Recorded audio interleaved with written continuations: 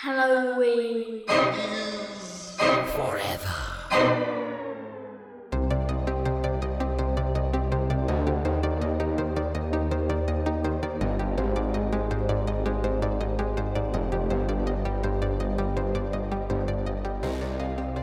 Good day, boys and ghouls. Welcome to another freaking mini-sode of Halloween is Forever. I'm Brian.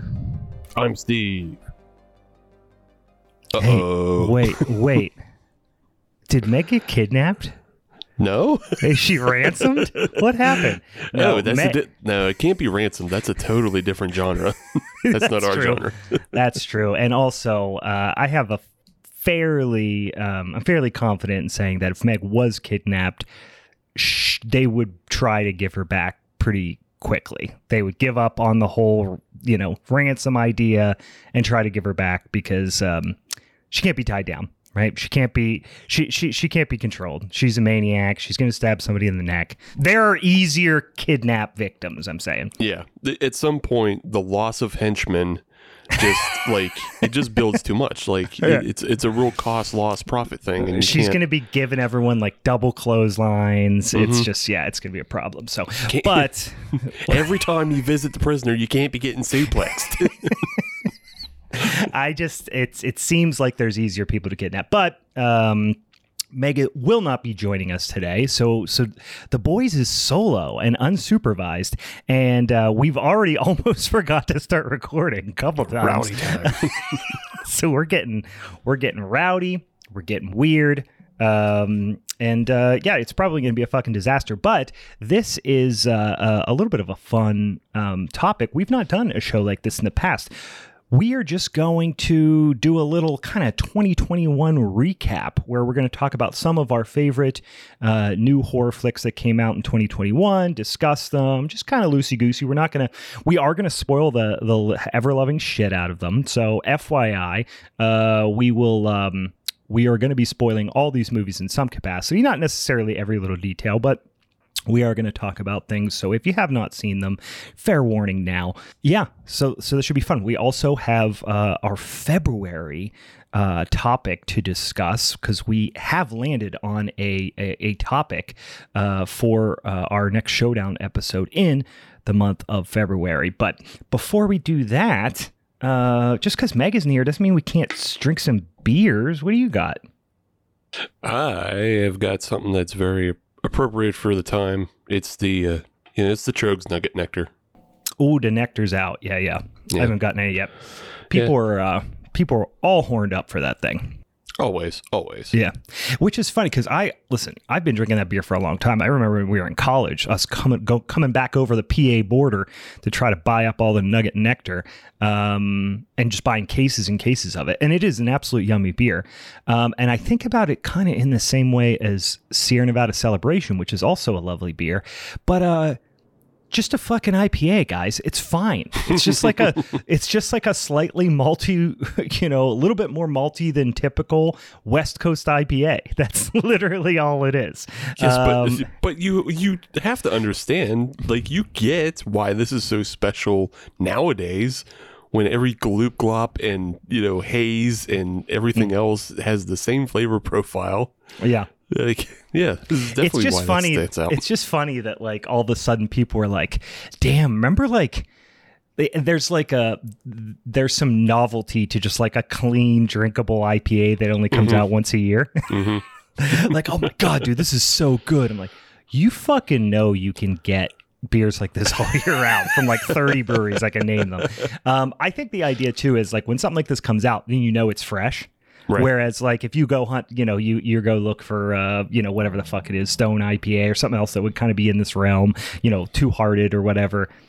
It might be fresh. It might not be super fresh. And when this one hits, you grab it up and it's going to be fresh. I know that's why I make sure to buy this and Sierra Celebration and all that stuff. But I do crack up with the fact that it's dude, this beer's so fucking good. Yeah, it's good. There's tons of beers just like that are great.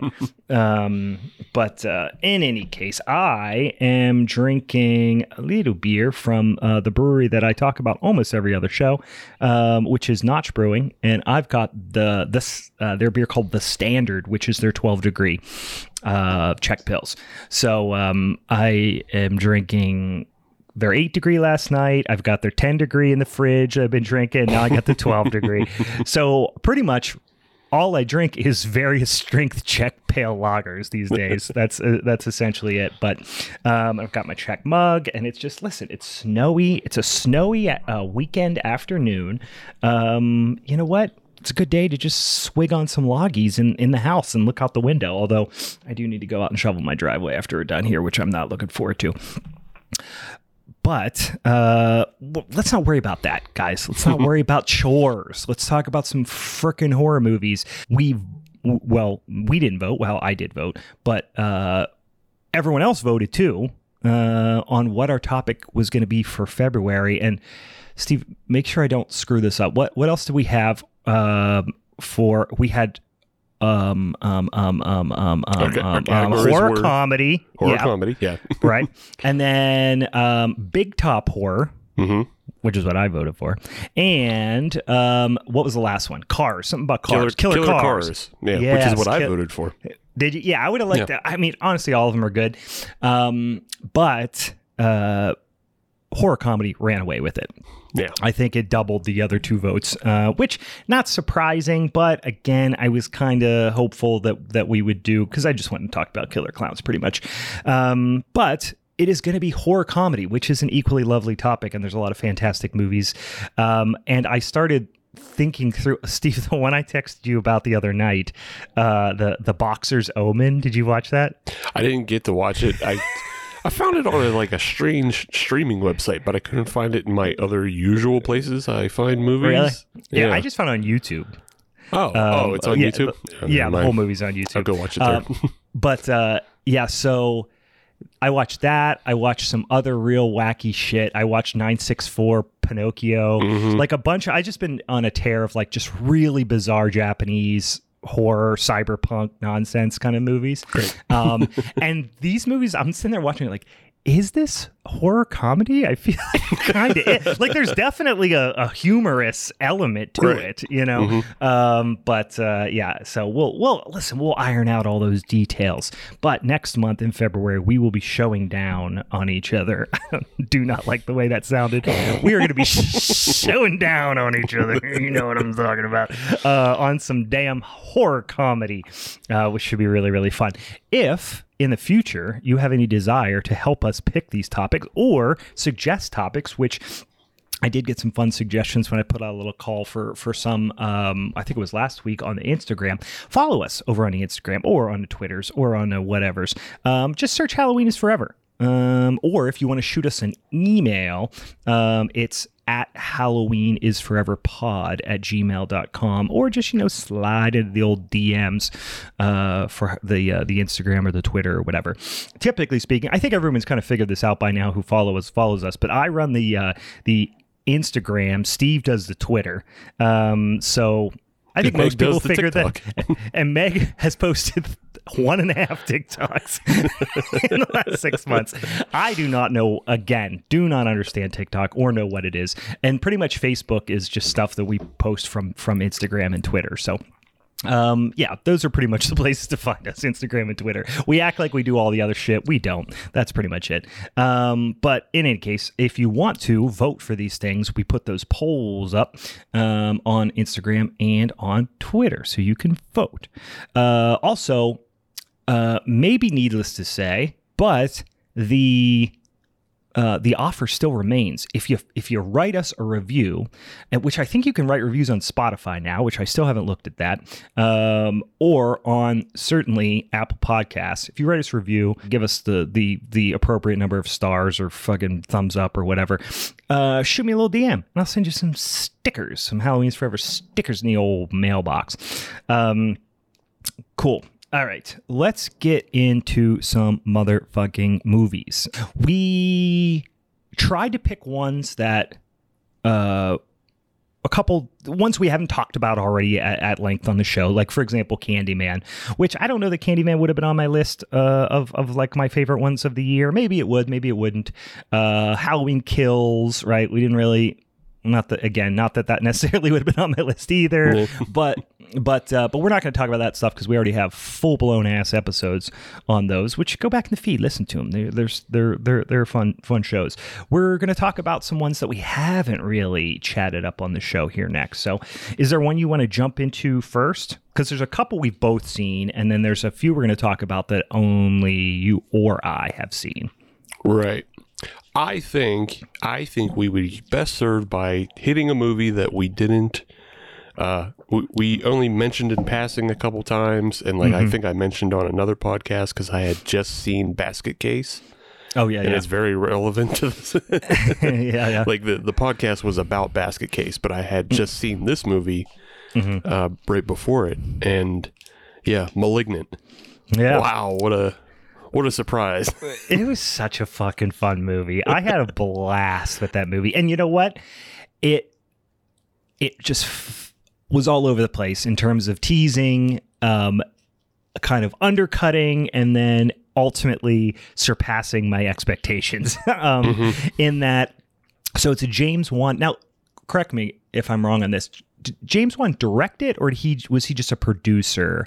He directed it. Did he direct it? Okay. Yeah, because I watched another movie recently, and I forgot. Oh no! I'm watching that Archive 81, and he's like a producer, I think, on that. But he didn't direct it. But yeah, Malignant he directed, and so I'm not I don't dislike James Wan movies, but I'm not super into all his different the Conjuring universe and all that sort of stuff. Yeah. So he's had a wild career so far. Yeah, because obviously he started with Saw, which we all know. Right. And then he landed Insidious, which I think the first Insidious. Yeah, I think that's probably the one that I think of the most. I think of have the most positive feelings about of his movies prior to this one. Yeah. And then he got Fast and the Furious 7 and Aquaman. Yeah. Weird. Yeah. So fucking strange. He goes from not obscure. I mean, they were, decent budget, movies. Obviously the Saw franchise became a big iconic franchise, but then to go to the two biggest and frankly just broiest of movie franchises in Fast and the Furious and a Marvel movie, come on, it's got fucking Jason Momoa in it and Vin Diesel and The Rock in the other one or whatever. I don't even know. I haven't watched any of the Fast and the Furious movies since I think the second one. I think I Tokyo drifted one time. That's literally all I know about that franchise. I watched the first one. I don't know anything about them. They look fucking terrible. I'm sure they're entertaining enough, but yeah, no, it is just background noise you shut off. When you need to escape, it's just the same as Marvel movies and everything. It's just the noise. Transformer films and shit like that. Yeah. It's just noise. Yeah. Yep. But he's been all over the damn place. Yeah. It's just but like you were saying, it's just funny to go from these horror movies to this super bro testosterone stuff. Yeah. But then after that he still makes Malignant, which is such a I don't know. I would suggest go watching Red Letter Media, their review of Malignant, because they have some interesting takes about it. And I have not yet. You told me that before, and I still haven't done it. I'm just saying to the audience as well. Go watch that. Wait, there's an audience? Yeah. There's oh, Jesus Christ! You just tell me this now. There's a couple people. I think Meg will get this episode eventually. And I shouldn't just be wearing, which you can't see, but I'll show Steve. I'm just wearing long underwear. I'm wearing white long underwear, top and bottom, and then a flannel over the top. That is the most Midwest thing I've seen today, and I'm not. Guys, just be thankful there is no video feed for my saggy draws. But yeah, so it's just such a wild movie. Let's do this one more time. Let's reminder that we're about to spoil the living shit out of this movie, and this is a movie that you don't want to spoil. So, if you haven't seen it and you care at all, shoot forward a couple minutes, because there is definitely going to be spoilers abound in a movie that doesn't deserve to be spoiled. I thought the thing that I loved about this, and I saw other people talking about it, is it reminded me of a conversation we had on the show. I don't remember what episode it was, but we were talking about how I love campy movies, but I don't like movies that are trying to be campy necessarily. Sometimes they pull it off, sometimes they don't. But I tend to like ones where they're like a little bit more earnest, you know, and the camp comes from budget restrictions or people being bad at their job, you know, things like that. But this movie honestly does something very different than both of those, because it's obviously extremely well-made movie, and it delivers on this weird campy twist, but in a self-aware way, but it does not feel necessarily like tongue-in-cheek, wink, wink, nod, nod.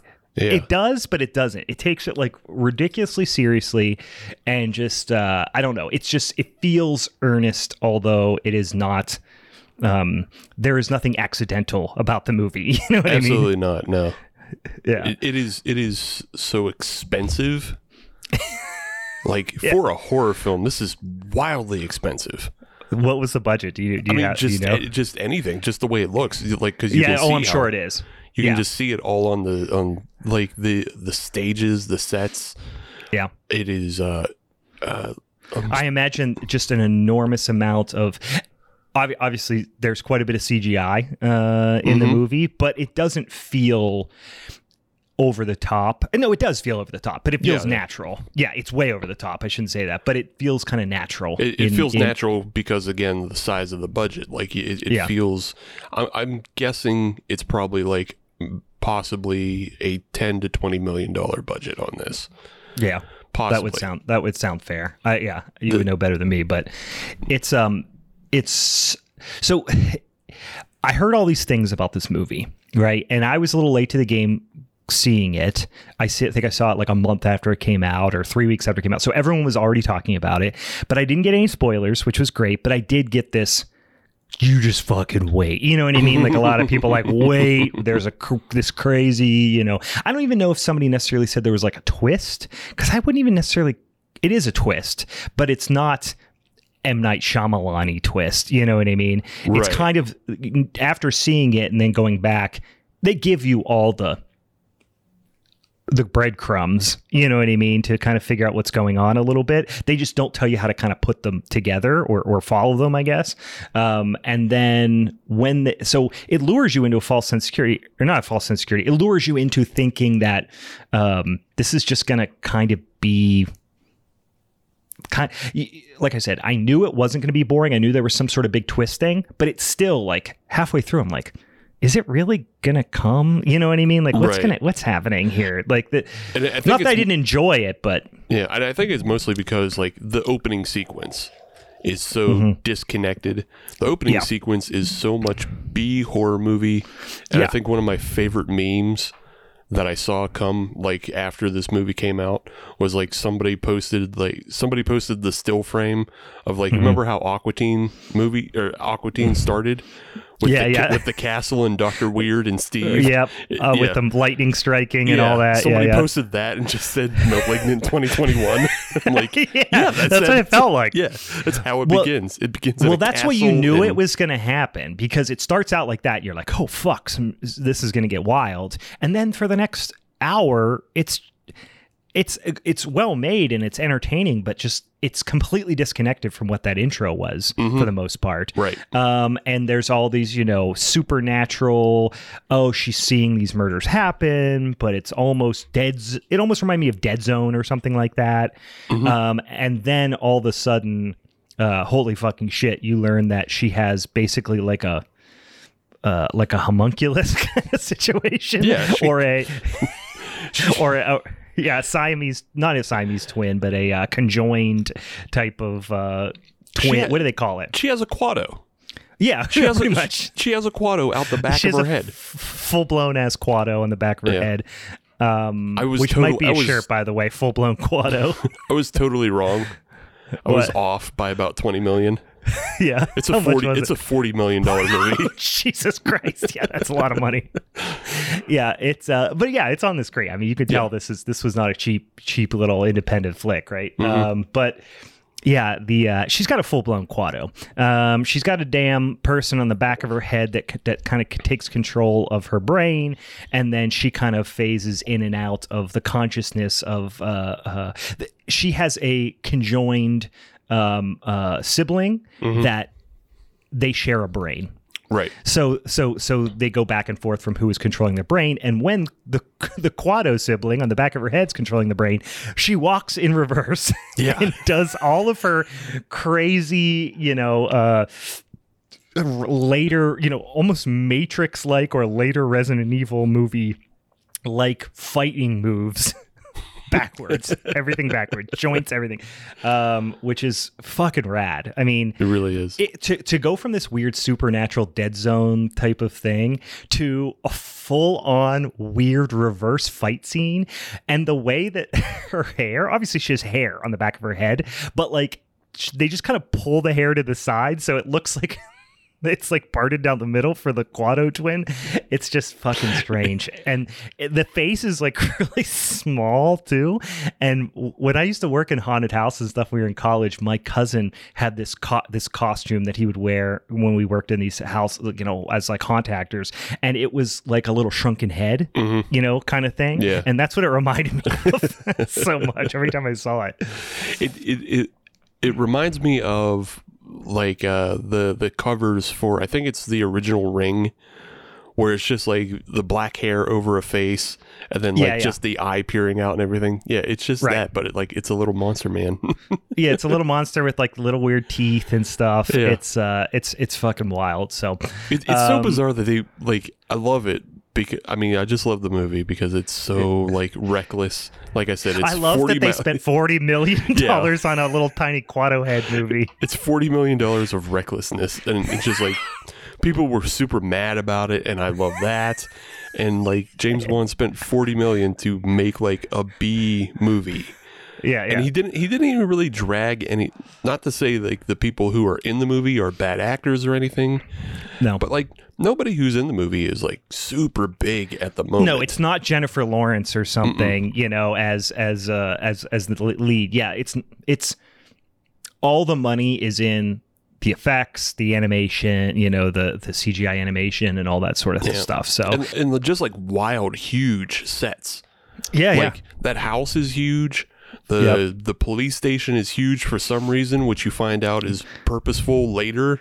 Like the only reason it's huge is so they can have a huge fight scene. Fucking wild ass fight scene, Matrix style fucking fight scene. Yeah, and then the that underground Seattle, the old. Oh Seattle, yeah, I forgot about that. That and it's such a weird thing to put in a movie, but it's also like so much to put in a movie because I'm assuming they built more giant ass sets of this not pre-colonial, but like pre-1900s, I think. Yeah, Seattle that wound up like just falling into disrepair, and they built the city on top of it, which is like a real thing. Like you can do, tours. Oh yeah. I've never done them, but I've seen people post stuff online about it or whatever. But yeah, it's just I agree that's the most attractive thing about it, is that it does feel like a kind of just a fuck you movie. Yeah. I'm going to spend $40 million on the stupidest movie in the world. Not that it's stupid. It's really entertaining and well done, but just on the stupidest concept in the world, I guess. Like I just watched I don't know if you've ever seen the movie. Now, this is not even close. This is like a really low budget, stupid thing, but the concept just reminds me of it. Have you ever seen Butt Boy? Yeah. I just watched Butt Boy the other day, and I'm just like, this is not that far off. Like, obviously a little bit, but it just feels like somebody spending $40 million on Butt Boy. Right, yeah. And you actually see him going up in, the colon tract. And everything, and then there's like people living in the colon. Sorry if we're spoiling Butt Boy for you, but we told you ahead of time. They're spoilers. We didn't say for which movies. Sorry, we spoiled Butt Boy. But it would be fantastic if James Wan, remade $40 million remake of Butt Boy. If I was if it was a Make-A-Wish situation, and I was like. I'm trying to fit like anything. You can ask anything. Yeah. I would be like, James Wan, will you remake Butt Boy for $40 million? I'm laying there half dead on like a gurney. Remake my boy. Make my boy.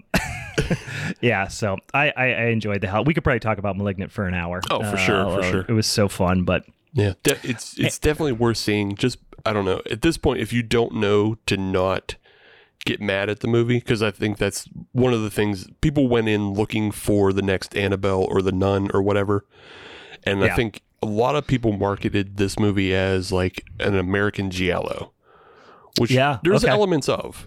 There's elements I of. can see that. Yeah. But that's not what it is. It's a monster movie.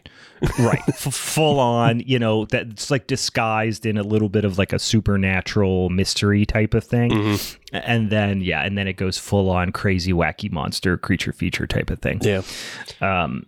So fun. I find I haven't seen a lot of negativity about it.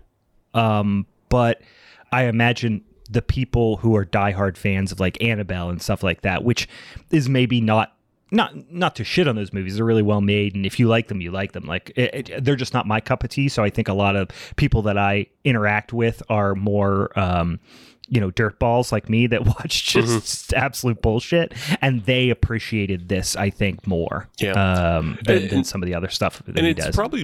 Probably a little bit of a generational thing, because like I think James Wan is probably like around our age, if not, I think he's probably a little bit older than us. Yeah, he's probably in his 40s or something, maybe. So like he's had experience with this, and generationally, a lot of kids have grown up with these super clean films like The Conjuring and Annabelle and Insidious. You have like this super clean horror, but this movie is a total throwback to, like, I mean, I mentioned it at the top, Basket Case. This is $40 million Basket Case. Oh yeah. Yeah, you can definitely see a lot of similarities there. Yeah, and it doesn't lose the charm. That's the thing that I like about it. Like Basket Case, it's now that come to think of it, one of the things I really love about Basket Case is, again, it's a low budget, obviously B movie type of thing, but they managed to make something with no money. A weird stop motion rubber doll that has no personality. They made it creepy and scary. And in this instance, they took something that should be super stupid, right, and made it really cool. But they made it. It took $40 million to make it look shitty and cool. Yeah, you know what I mean? Yeah. It's like you turn Basket Case inside out. Right. That's what this movie is. Yeah.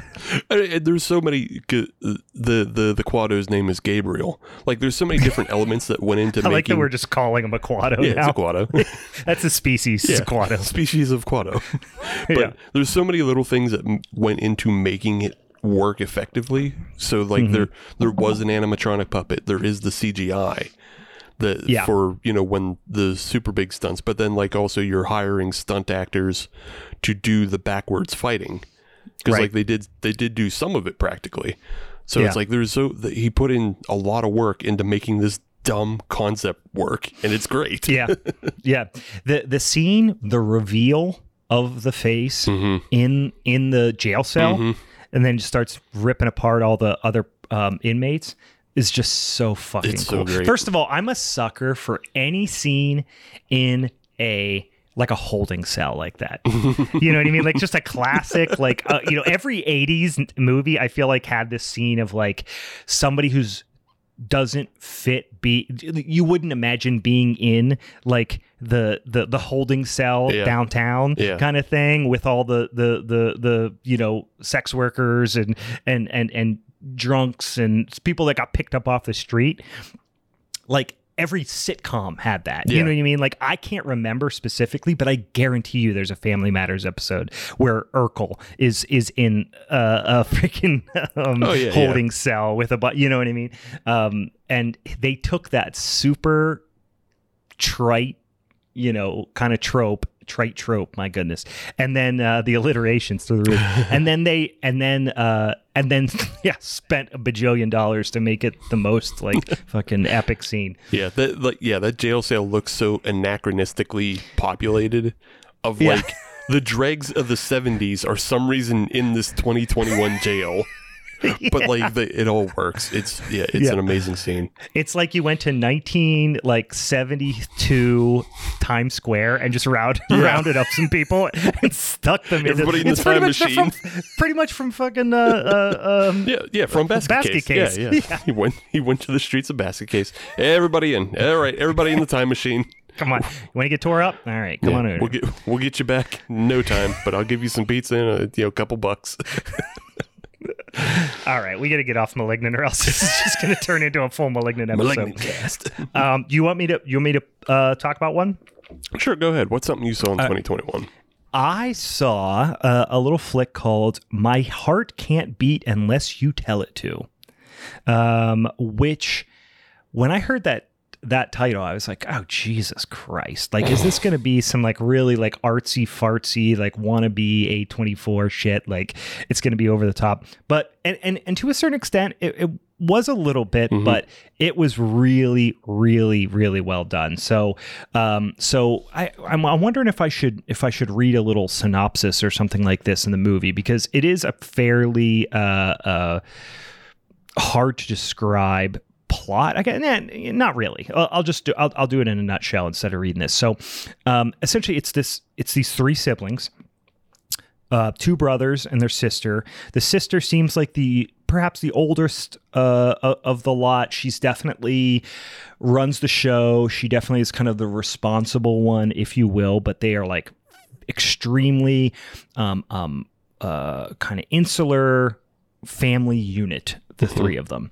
And you come to realize pretty darn quickly, again, spoilers, because I think there is some value in, if you haven't seen this, going in blind, which I knew going in that it was a vampire flick, but I did not know anything else about it. Yeah. I just knew it was kind of a unique vampire flick. Yeah, I saw the trailer, and I was able to glean that much from it, that it was like either some sort of zombie or vampire type of curse thing going on. Right. So they're young. I think it's the youngest brother. He is a vampire. He is kind of like sickly, like not aggressive. He's very kind of like sweet and innocent and like repressed and sheltered to a point where he has like very, very low social IQ kind of. And his two, again, I don't know the ages, but I'm just going to assume older siblings are kind of taking care of him a little bit. And they have to bring him blood. And they go out and kind of prey on vulnerable people in the community, whether it be, sex workers or homeless people, whatever, and like brutally murder them and basically feed them to their younger brother. Damn. Or else he's going to die. And it's like, we don't want to do this. They hate doing it. The younger brother is the one who's kind of being, I don't want to say manipulated, because he's certainly his own, person who makes his own decisions, but he doesn't want to do it anymore. Okay. He doesn't want to let his brother die, but he doesn't want to do it anymore. And the sister is the one who is kind of, you go back and forth between thinking of her as almost like a villain in some way, because this kid, her brother, he has no quality of life. You feel really bad for him. He wants to go out and play with other kids. He's not a kid. He reminds me of a Michael Jackson type character, character where he is obviously, I would say, like, supposed to be in his like late teens or 20s, maybe even older than that. He looks very young. I forget what the actor's name, but he was in like, what was the name of that movie? Very Dark Times or something like that. Boy, what was the name of it? Here, I'll look it up real quick. Thomas something or other, but he's really good. He is Timothy Chalamet. Yeah. No. Tim Thomas. You said Timothy Chalamet. I was like, Thomas is his name in the movie. Owen Campbell is his name. And he is in Super Dark Times is the name of the movie. If you've ever seen that one, that's a really good one too. He's really the only person here I recognized. But he wants to go out and he's very like baby face. He looks really young. Anyway, he wants to go out and like play with children and stuff like that, but they have to keep inside. Of course, he can't be in the sunlight. You know what I mean? Yeah. So it's almost like this take on terminal illness, you know what I mean? And like having like a family member that's terminally ill that you have to like sacrifice all this for to take care of. And the brother like wants to kind of live his life, and he certainly doesn't want to kill people anymore. Right. But the sister is like, no, you have to do this. We have to do this. And it's pretty you kind of feel empathetic for everyone involved, because and it eventually ends in a pretty tragic way.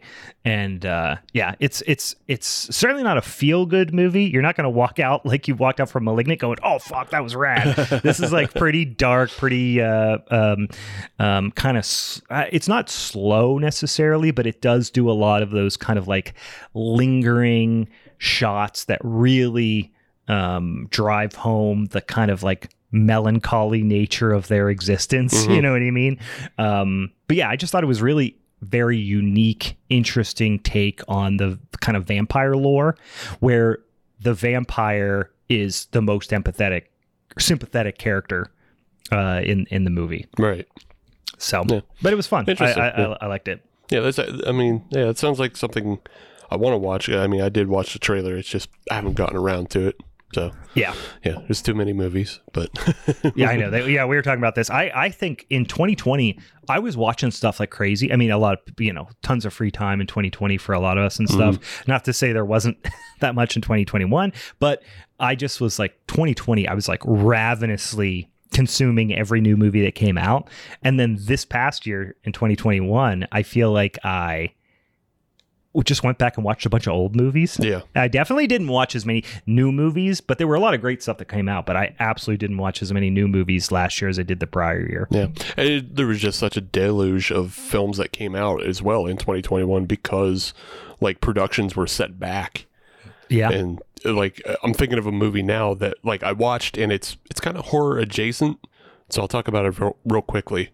Movie called Silent Night. And it's a black comedy with Keira Knightley.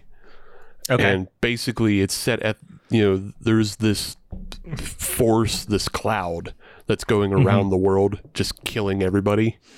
Yeah. And so it's about like a bunch of families sheltering in place at this vacation home, waiting basically for the world to end.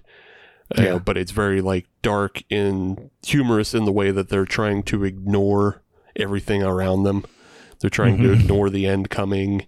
They're just trying to have Christmas. It sounds really familiar now that you've said this. Yeah. But and the story overall isn't like terribly revolutionary or anything, but it's it's amusing. It's a fun watch, but it's also very of the time. And I also just found it interesting because the way it read, I was reading about it because it felt like something that was made during the pandemic. Yeah. But it actually seems like it was filmed before the pandemic, but it was finished. It's kind of a happy accident. Yeah, but it was finished afterwards. So it was filmed mostly in 2019, but then finished 2021. So gotcha. Interesting film. I'd say check it out. Yeah, I will. I'm a big Christmas horror fan. You know this, so I gotta check it out. I will watch Christmas horror movies all year long. I don't give a shit. I think you'll like it. But a film that definitely was of like the pandemic time that I wanted to talk about was In the Earth, which was directed by Ben Wheatley. A Field in England. You and your goddamn Ben Wheatley. I've come to really like him, actually. My first introduction to him was when you forced us to watch the fucking A Field in England. Such a bizarre movie, which I'm going to go back and rewatch because I really enjoyed it, and I still haven't went back and rewatched it. But yeah, I think In the Earth you'll find a lot of the similar themes as A Field in England. Maybe you won't get as much out of it as you would his other stuff. Did you see High Rise? No, you were telling me about that. That's like his action one, right? No, that's Free Fire. Oh, okay. But both I haven't seen either. Both. yeah. But the film he put out in 2021 was In the Earth, and it very much feels like a pandemic movie because it's a super small cast. It's very limited. The film itself is about like scientists working out in the woods they're investigating plants because they're trying to find a cure to a pandemic. Oh, okay. Yeah. That's pretty relevant. Yeah, very relevant. And it just descends into like, spoiler alert, no one will take it. No. That's why they're trying to find it in plants. If you do it holistically, as we're finding that CBD and weed apparently stops COVID. That's the only reason I haven't got it, I'm pretty sure. Yeah. I mean, it's very possible. But again, also like a field in England, because there was only like 5 people in it. So yeah, this is like a 6-person cast, and you actually spend more time with just like 4 people out in the woods. It's like a park ranger and a scientist, and then you just have these 2 competing forces of science and like ritualistic nature, and they're represented by 2 different people of, you know, split ideologies. And then it ends in a weird, a very, very weird fashion, as Ben Wheatley is tend to do.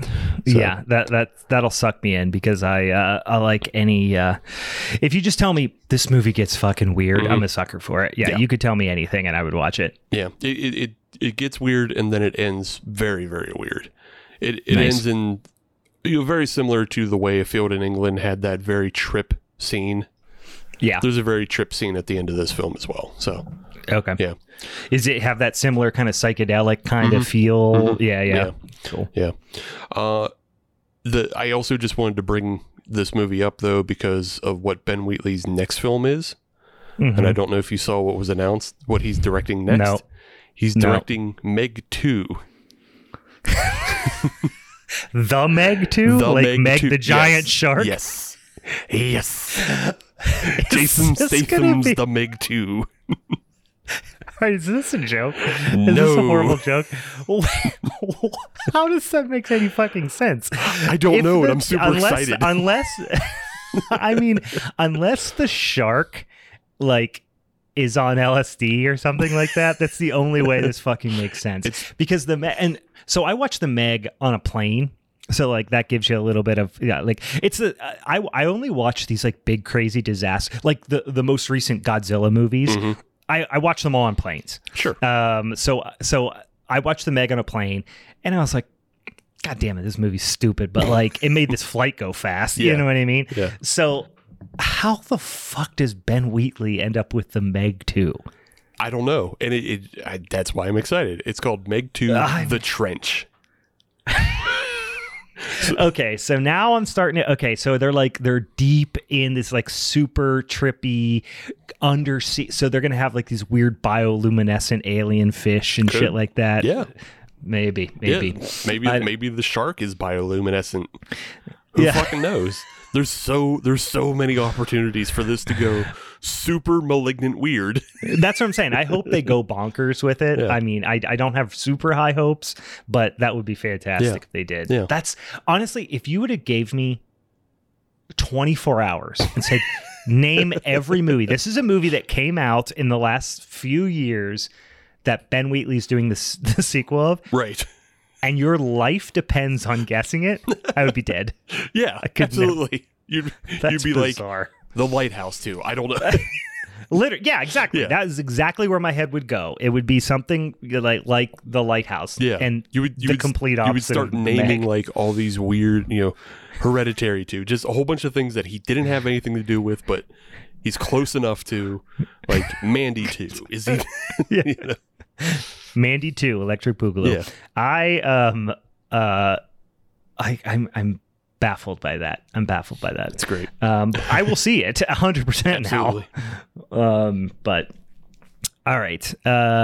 Let's go on to the next one. So the next one that I went. So this is one. It's kind of tricky in the last couple of years when you talk about like release dates and when stuff came out, because you always have like those, especially like little indie films that like they debut at like a festival somewhere, and then they don't actually end up getting picked up for any type of theatrical release or even a streaming release for maybe a year, 2 years after. But this is one that was debuted at a couple of festivals back in 2019, but I don't think it had any type of significant theatrical release, and then it got released in February 2021 on streaming. It's Jordan Graham's Sator, Sator. And I watched this right when it came out. I think it was streaming on Shudder or one of those things, but it's streaming. I think it's now out on I think you can watch it on Tubi. I keep passing over it on Prime, I believe. So yeah. So it looks. The reason I watched it, that's why I think that I watched it on Shudder, is I typically, and again, this year not as much, but I will typically watch like whatever new kind of stuff pop up on Shudder. This one, I think that's why I watched it, because this is a movie that is not, I mean, it hasn't really had any degree of marketing in any real way. There's been some like good kind of word of mouth around it, but the imagery of the movie, if you see it, feels very humdrum. Like you look at some of the imagery, if you Google image this movie, you would be like, I've seen movies like that. Okay. You know what I mean? But it's done really, really well. It's a slow burn. It's extremely kind of moody flick for sure. And the high points of it are not, it doesn't have a crazy tagline. It doesn't have a crazy, plot. So not, you know what I mean? It's not, it's not like the when you say like it has a crazy ending, you got to go watch it. The thing that really, it's a combination of like great sound design, really, really atmospheric cinematography that communicates a lot about the film, but you have to be in the mood for kind of a slow burn. Okay. So but there are some really genuinely creepy parts as well. And I think some of Jordan Graham, I don't think he's really done a whole lot else of note. He has a couple of other directing credits, writing and directing credits that I think are stuff that personally I'm not familiar with and doesn't seem to have a lot of notoriety online, but this one was really, really good. So he wrote it, he produced it, he directed it. Clocks in at under an hour and a half, so it's a relatively quick watch, but it does burn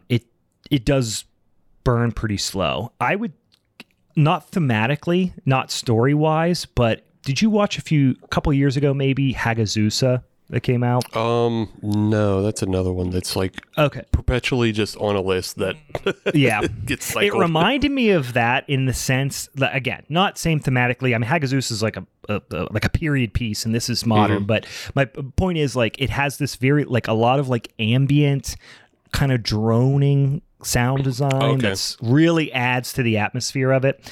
It's not quite as abrasive as Hagazusa, but it just reminded me of that in that way. So I'll really quick to the point synopsis here on Rotten Tomatoes. So I'll read it real quick. But secluded in a desolate forest, a broken family is observed by the demon Sator, who is attempting to claim them.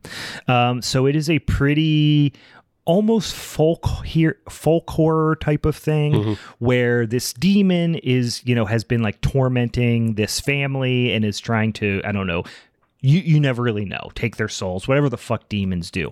But it's just really slow burn, really like building of dread kind of thing. And there's some really great scenes with the kind of main character's grandmother, I think it is. Not his mother. I think it's his grandmother, where she is kind of like, they never really come out and say, but I think she's maybe suffering from like Alzheimer's or something like that. She's definitely got dementia or Alzheimer's, but she is still very aware of this demon that's in their life and in the lives of their family. And the way she talks about it is really, really creepy.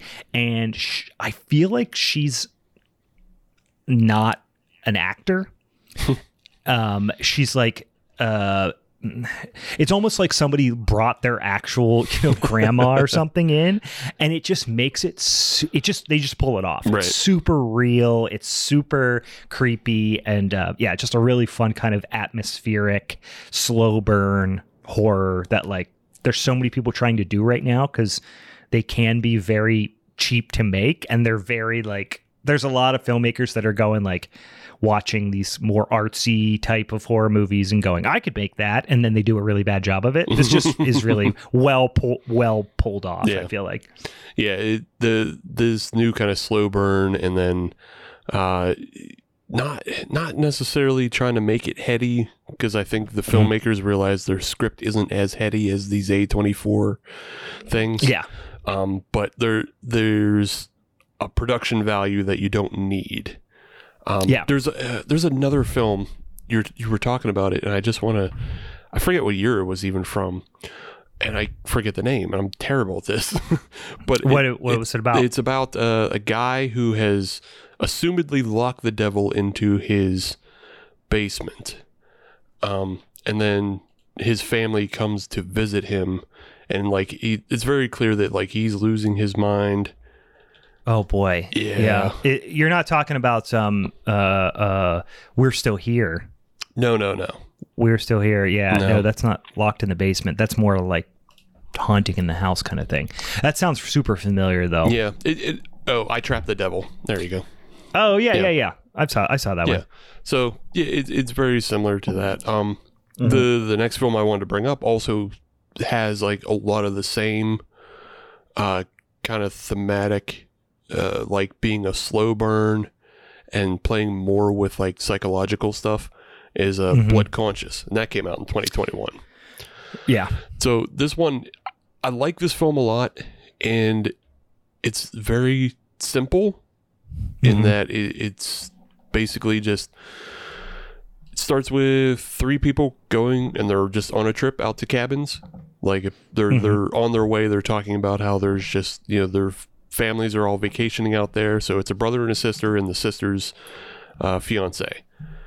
Yeah. And they're all headed out that way to go vacation. And when they get there, they find that the entire lakeside vacationing plot has like been killed. Like everybody. Oh. Just like, just families dead all over the place. Yeah. Yeah. It's a lot. Sure. It's a lot. Yeah. Yeah. And then they find a guy. That'll ruin the whole vacation. Right. It'll just whole put vacation. a dark clown over the whole vacation. Real super bummer. And then they're confronted with the guy who killed them all. And the guy who killed them all like is saying that they all turned into demons.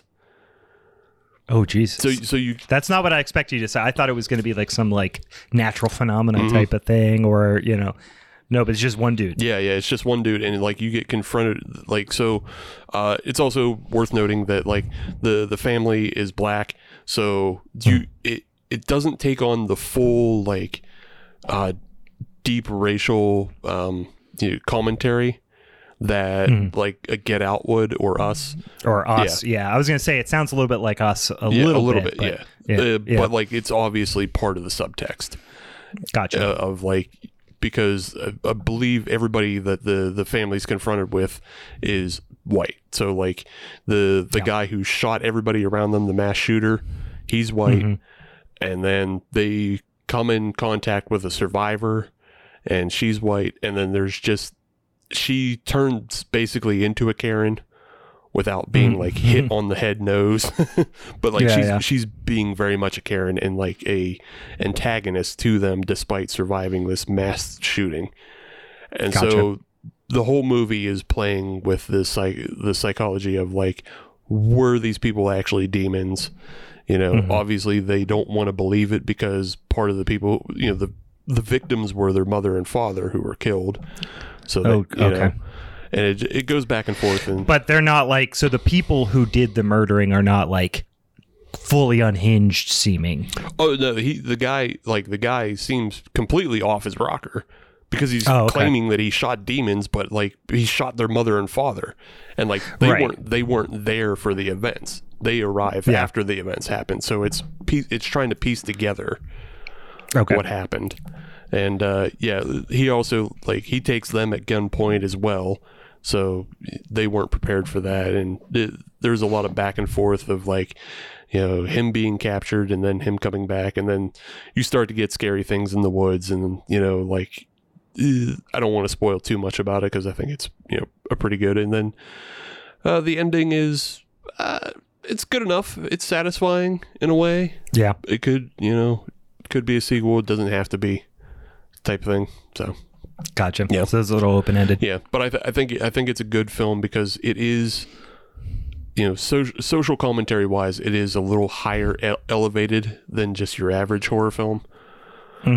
So there is that thoughtfulness about, how do people interact with each other, but it's not full on as, probably not as developed as like Get Out. So.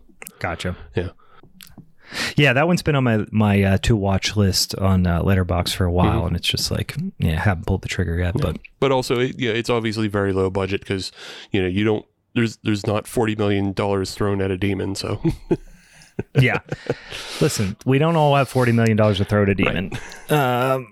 So the next one that I was going to talk about is again one that I think was released maybe for a festival or something like that in 2020, but ultimately the streaming release happened in 2021, which was Boys from County Hell, which I haven't seen a lot of buzz about, and that's kind of why I wanted to talk about it. It's not a masterpiece by any stretch of the imagination, but I really, really enjoyed it, and I watch a bunch of shit movies, and I watch a lot of movies that like people are like, oh, you gotta watch this is great, and I watch them like, oh, okay, whatever. Let me ask you, movies, is this movie Irish? It is. Okay, good, because that's a very strong Pogues reference. If nobody knows that's a Pogues reference. Yes, it is. It is very Irish. So it's directed by, I think the way you would pronounce it is Chris Baugh. Mm-hmm. Again, nothing else I've seen from this guy. This is, I don't know if I would probably call it a horror comedy. It's not horror comedy in the sense that Shaun of the Dead is a horror comedy, right. But it definitely has a lot of levity, a lot of funny lines, a lot of kind of patter between the main characters that are like a kind of a group of friends. In any case, I'll read the synopsis real quick because I think, holy shit, it's long. But so strange events unfold in 6 Mile Hill, a sleepy Irish town that claims to have been traveled by famed author Bram Stoker when construction on a new road disrupts the alleged grave of Barach. I don't know. That's the closest I'm going to get to the pronunciation. A legendary Irish vampire said to have inspired Dracula. Deadly and sinister forces terrorize the work crew led by Francie Moffat and his son Eugene, a free-spirited young man who prefers pints to pickaxes. My God, this is a little bit over the top description.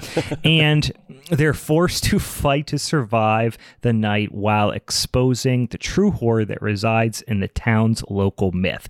So that was very lyrical and over the top. But what it is basically they have this kind of very rural Irish countryside where they have this kind of I guess grave site or whatever of what's supposed to be this ancient vampire, and they have a lot of tourists that come out to this area because it's supposed to, their local legend is that it inspired Bram Stoker to write Dracula. And they like to fuck with the tourists and scare them and shit like that when they come out to this random, it almost looks like it's out in the moor or something. I know that's Scottish, but that's kind of what it looks like. I mean, you're essentially just evoking, a werewolf in London. Yeah, it feels like the setting from American Werewolf in London to a certain extent. But ultimately, there's supposed to be this big highway that's coming through, and it's going to bring all types of jobs and prosperity to this little tiny rustic kind of downtrodden town. So they're pressured to knock down this monument to make way for it, and they ultimately do, which, as you might imagine, summons some motherfucking vampires. So it's definitely has kind of Shaun of the Dead vibes in that I wouldn't say it's like a buddy comedy kind of feel to it, but it is definitely a good mix. And this is what I like the most about it is of kind of funny, clever, quick dialogue with some like genuinely hectic, scary, high tension moments. Would you say it's more like a Guy Ritchie film? Yeah, I like with like that description a little bit. The banter that's like in Snatch and Lock and Stock. Yeah, I was literally gonna say, like, take Snatch and add some vampires. Yeah, you're not too far off. They're not criminals. You know, It doesn't have that like wannabe Get Carter kind of feel to it, but it definitely has a lot of banter between, a lot of quick-witted banter. I'm also, a sucker for I'm kind of an Anglophile, admittedly. So anything like English, Irish, kind of like charm to it, I always like. But it's a contemporary story. And yeah, the people just seem very kind of genuine, and they're not unreal. They're very realistic characters. It's just like a group of friends who, like, the one friend's dad owns a construction company or whatever, and so they're just like, I guess we got to work for the, you know what I mean? They don't really know what the fuck they're doing. They're just like, kind of, there's a coming of age narrative kind of under the surface too, and there's a lot of like kind of fun, almost. I would. Don't think it's out, speaking out of school to say there's probably some like Evil Dead type of influence here, where there's a lot of like kind of wacky action scenarios that play out that are like kind of scary, intense, and then get interrupted with like a moment of levity. Okay. So cool. It's fun. It's a fun watch. It'll keep your attention. And I don't know, just never saw anybody talk about it. So I figured it was probably worth bringing up. It stuck in my head. I think of the ones you've mentioned so far today, that one you've sold me the most on. I'm gonna go check that one out first. I'm gonna check out all the ones we've talked about, but yeah. There's a couple that were on the list that we were gonna talk about. I was like, fuck, I'm gonna watch that this week, and then I never did. So, well, cool. What do you got? I don't know. I got a whole bunch that like Blood Red Sky. I thought was pretty good. Go see that. Titan. I want to suggest Superbad, but I don't want to talk about, because that's another film that you should watch completely cold. That's what you told me. And I actually was going to watch it last night. Mm-hmm. And full disclosure, I got sucked into watching that fucking Green Bay San Francisco game, which I'm glad I watched because it was fun. And there was an upset right at the end. But then once it was over, I'm like, I'm too tired to start a movie right now. Especially a French one where you have to read. So yeah, I just didn't have the attention span at that point. Yeah, that movie is so fucking wild, but I can't say anything. Okay, I'm gonna watch it tonight. It's also horror tangential. I wouldn't call it a full horror, but okay. I know nothing about it, so that's why I'm like, I'm kind of glad you're not talking about it, because I do want to go into totally blind, because that's what you told me to do. So I just want to put that out for everybody. Go see it. So I guess the one I'll wrap up on is as far as movies I saw that you didn't see. Nobody Sleeps in the Woods 2 came out. Yeah, I didn't watch it yet. Well, I remember I really enjoyed the first one. Yeah. I think if you enjoyed the first one, you'll really enjoy the second one. The second one picks up right as the first one ended, which I always love in films. Like we just talked about Dead Snow, and Dead Snow 2 picks up right after Dead Snow, and I like that. Right. Same thing on this one. And then it takes a hard fucking left that I did not expect. Really? Yeah. Well, that's good. I like that because the first one kind of did that a little bit, where you thought it was just going to be like a straightforward slasher, and then all of a sudden it was like, whoa, space aliens. All right. Space they were like parasites or something, right? Mm-hmm. Yeah. It was a black ooze that infected people. Mm-hmm. So I don't know how much I want to give away, but I guess I'll have to. Go ahead. The heroine of the first film, is she becomes a monster. She gets infected. Sick. Yeah. And then it takes this. It just takes this turn of humanizing the monsters in a way. Weird. Yeah. But they're still like totally fucking like destroying everything and. Humanizing her as a monster, or humanizing the big Billy Bacon? So those guys actually get put in jail for a good portion, a hard portion of the film. Like, yeah. Usually aliens don't, like, jail doesn't work great on aliens. So like, yeah, that's where the film picks up. It picks up, at the end of one, and you had, I believe it's the end of one, you had the one girl and the one fat killer, like, in a cabin, and it starts with the cops rolling up on that cabin and arresting everybody. And then, so wait, was the big giant, because they were enormous, murderous aliens, infected aliens. Were they just like, all right, take me to jail, like let them cuff them? Like how do you put somebody like that in jail? Did they take him to Jurassic Park? Like, you would think, they would have to put them behind electric fences, but no, they put them in just like a regular jail, and they seem.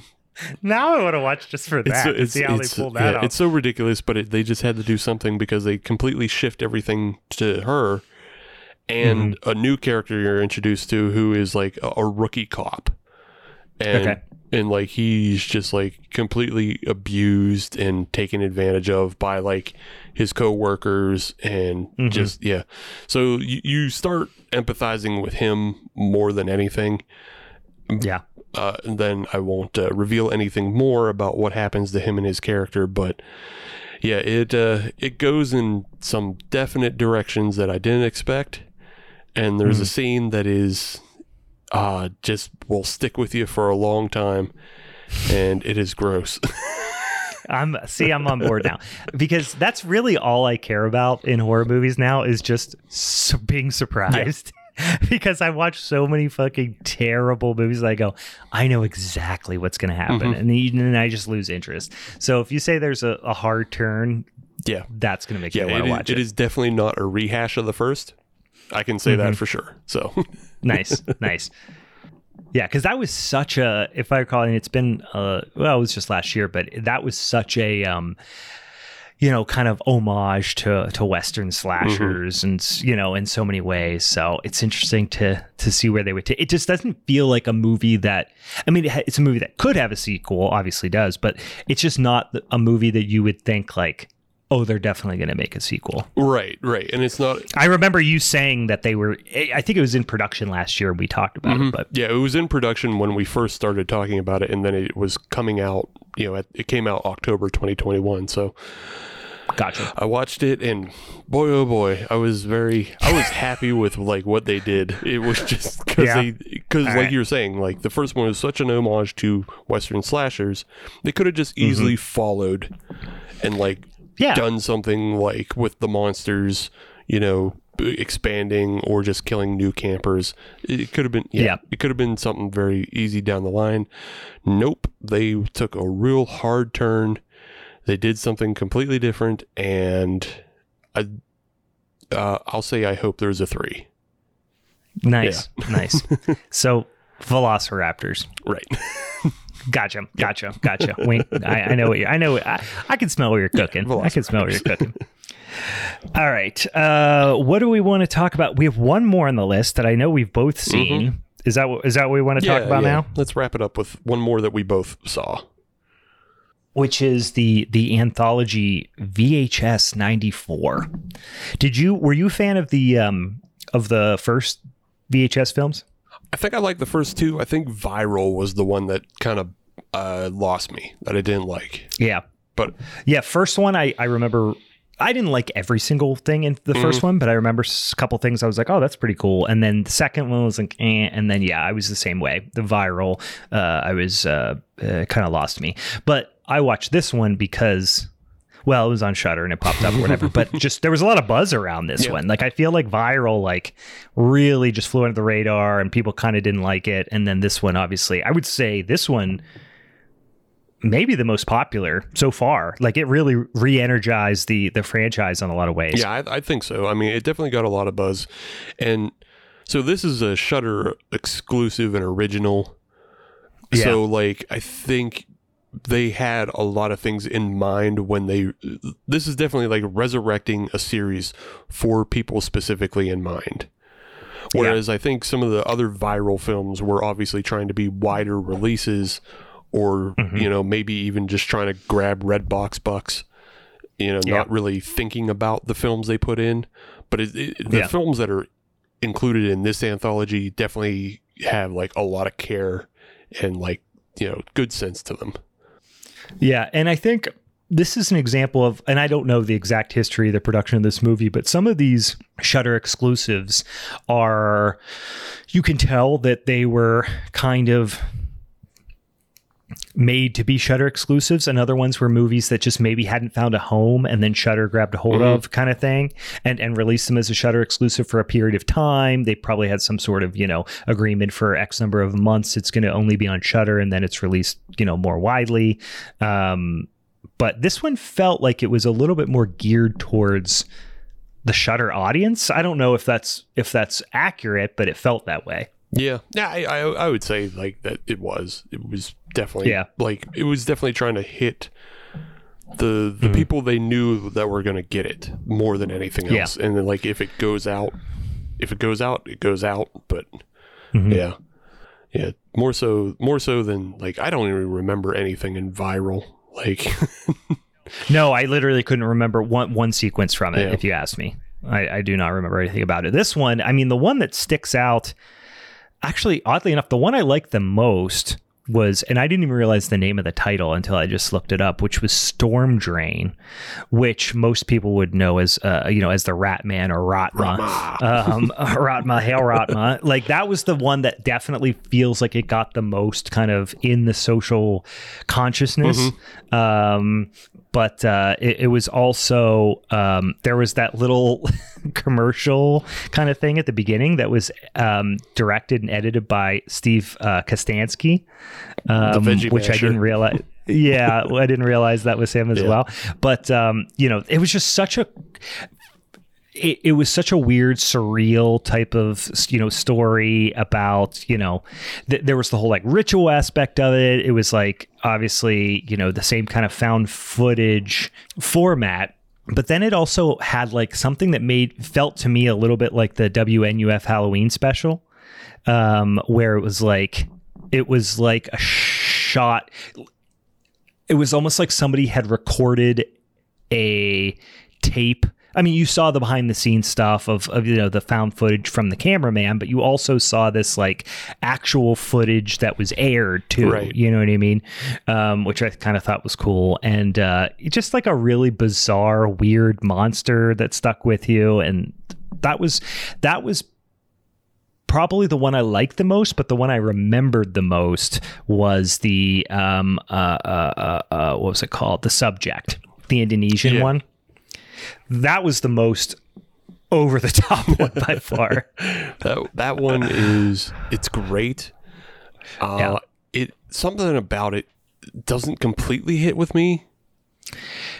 Yeah, they tried to do. I didn't love everything about it either. Yeah. I'm trying to pinpoint what I didn't love about it. I think it is. So it's definitely this kind of like futuristic sci-fi dystopian type of thing, right? And it's instead of like a found footage, VHS tape or something, it's like this like body cam almost type of footage, right? I think what I didn't like about it is it almost felt, I think a couple things. And again, I liked it overall, but one of the things that was like a detractor for me is it at a point, it almost felt like, what the fuck was that? Oh, Tokyo Gore Police, where it was just like sensory overload. Yeah. You know what I mean? Where you're just like, Jesus Christ, like how much of this are we going to do kind of thing? Yeah. And also, I think, unlike some other found footage movies where you like don't necessarily, even just the Ratma one we were talking about, where you're like, you thought the heroine was going to like survive or whatever, but then she did, but she was ultimately like part of the whole plan or whatever. So she didn't come out unscathed. This one is like, you kind of already know what happens to the protagonist. So it's like, you don't have as much stakes, I guess. I don't know. The stakes aren't there because, essentially the film is this Dr. Frankenstein is trying to marry people in machine. And then he gets busted up by the local police, who are corrupt and evil, which I don't know. Like maybe I'm losing something culturally, but it's like, yeah, police are corrupt, but it's like, are they really like just this murderous about things? And yeah, it's like North Korea style, like over the top, like militant Gestapo police force kind of thing. Yeah, exactly. Yeah, it was just a little too Gestapo-y, but I don't know. I guess maybe they would react to like seeing abominations like this. I don't know. Yeah, but you're seeing everything from the point of view, almost like RoboCop in that one, the one RoboCop scene. Like you're seeing everything from the point of view of like one of the doctor's victims, right? And then eventually it turns into like Doom, like it becomes Doom. Yeah, like, it really does. It really does. Even like what he's fighting against and stuff. Yeah, it's over the top a little bit. It just becomes a little bit of that sensory overload, I guess. I don't know. Yeah. It felt like a video game. Yeah, right. Yeah, it became Wolfenstein and Doom, and just you're in first person and you're like shooting and fighting, and it's like, okay, yeah, this is fun. It works. Like there's other like full blown movies like Hardcore Henry that do this. Yeah, and it's just, I don't know. It's a fun exercise, but at the same time, like you're saying, you get overloaded a little bit. Yeah. In my mind, for whatever reason, when I think about this movie, like that movie is the one I have more like mental images of, I guess. I'm not sure why, but yeah. I mean, because the imagery is great. It's like very visually stunning movie. I guess. Aside from like the Ratma creature. Yeah. Like everything else is pretty down the middle and things that you've seen in the past because it's vampires and zombies in the other two. Mm-hmm. So it's not, this one definitely sticks out as far as like visual stuff, but yeah, the other ones, I know. So when I look at it, I remember Empty Wake, right? That was the one with the woman who's kind of like manning the empty wake, right? She's at the funeral home, and shit starts to kind of go awry. And it does go a little bit over the top than you expect it to be. And I remember thinking that one was probably the weakest of the lot. In my mind, I did like the Terror. It was called Terror, which was about the like redneck militia folks who, ultimately get fucked up by vampires. And just to touch on the Empty Wake real quickly, it reminded me of something that like should have been in Spooky Scary Stories to Tell in the Dark at night. Scary. Yeah. It did feel like, because it was all in one room and it was like you knew exactly what was going to happen. Yeah. And it just was prolonging that. So it was one of these things where like what's going to happen, but the protagonist doesn't. And I don't know. There wasn't a lot going on. Again, I do like that it kind of went a little bit over the top and went like a little more like like apocalyptic almost, But I don't know. It just that was probably my least favorite one. Although I don't remember the first one, Holy Hell. I think Holy Hell is that's the wraparound. Yeah, that's the wraparound, right? So Storm Drain, we talked about, the Empty Wake, the Subject, and then Terror was the vampire one. So that was the wraparound. You're right. Yeah. I wholly enjoyed Terror. Like me too. The whole just bumbling asshole militia. When the one just starts killing people with the 50 cal mounted on the truck, he's like, "Ah, fuck!" and you start shooting everybody. Just stupid people in charge of things that they shouldn't be in charge of. Yeah, and they think they're like Rainbow Six or something, and they're just a bunch of fucking puds out in the woods. Yeah. It's always Meal Team 6 when it comes up on Twitter when they see just like fat schlubby dudes in with flak jackets on. Yeah. and like there's just funny scenes of like I like when they're like casing the place that they're going to attack. Right. It's just bumbling out in public. they're just complete fucking Nimrods. Yeah. It's nice. And then of course it makes it's surprising because it does take a left turn, but also it's like when the one guy's like, fuck this, I'm going in, goes in Rambo style, and then he when he comes out he just explodes. Like it's just like it takes you back a little bit. I like that one a lot too. That one actually might be tied for my favorite one. That was good. I like it a lot, and it's just it's worth watching just for that. But everything else in it. The only thing I didn't like actually was like the way the wraparound ended. I'm trying to remember, how did the wraparound end? It's been some months. So the whole wraparound is that you're following a SWAT, right? Police squad through some weird. I'm like, you obviously look like going through art installations. What it looks like. Yeah, all the screens and everything. Yeah. And then, but like the cops stop at screens and wind up watching these horror videos, which is kind of like, what was it? The second one where they broke into the house and they're just like watching some shit while they're breaking. It was one of them. Yeah, breaking and entering. So like the wraparounds in these movies have never really been strong, to be honest with you, probably, but. Oh yeah, and then their like eyes are gouged out or whatever. Yeah, and then the way this wraparound ends is like two of the women that were on the SWAT team were actually in charge of. Yeah, and it's just like, what? Who cares though? Like, what do you? How does that do anything? Yeah, what's your end goal? And then also, was this like the culmination of your master plan here? Yeah. To just like get your coworkers in here and be mean to them? I know we got some. It's a little bit. Yeah, it's a little bit of an understatement. I mean, they gouge their eyes out. That's a little bit more than me, but yeah, it does.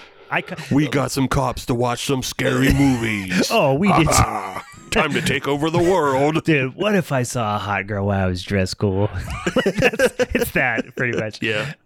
Yeah, you can. It's a testament to how not good it was that I completely forgot how it ended. But overall, I really enjoyed the whole thing. But yeah, the wraparound was a bit of a throwaway. Yeah, like you said, the wraparounds on other VHS films are like not good either. I think one of them was like in a converted van that they discovered. I remember that. Yeah, it was basically like, I mean, I get it. You're doing an anthology of found footage. That's hard. Mm-hmm. That's tough to. The first one was, they just kind of, it's just been a rehash of the wraparound from the first movie. Yeah. So, but that's not why you watch it, unless it's Body Bags, and then I am 100% watching it for the wraparound. So, well, excellent. Anything else? Any other films we were going to talk about? I don't know. I mean, there's a couple other ones that definitely came out that I saw that I'm like, half and half on. Yeah. Oh my God, the Resident Evil movie that came out. You told me how horseshit it is, but I have not watched it. What a fucking piece of dog poop that is. Well, isn't it? I heard, because I remember when they announced it that they said it was going to be a little bit more tied to like Resident Evil 2, right?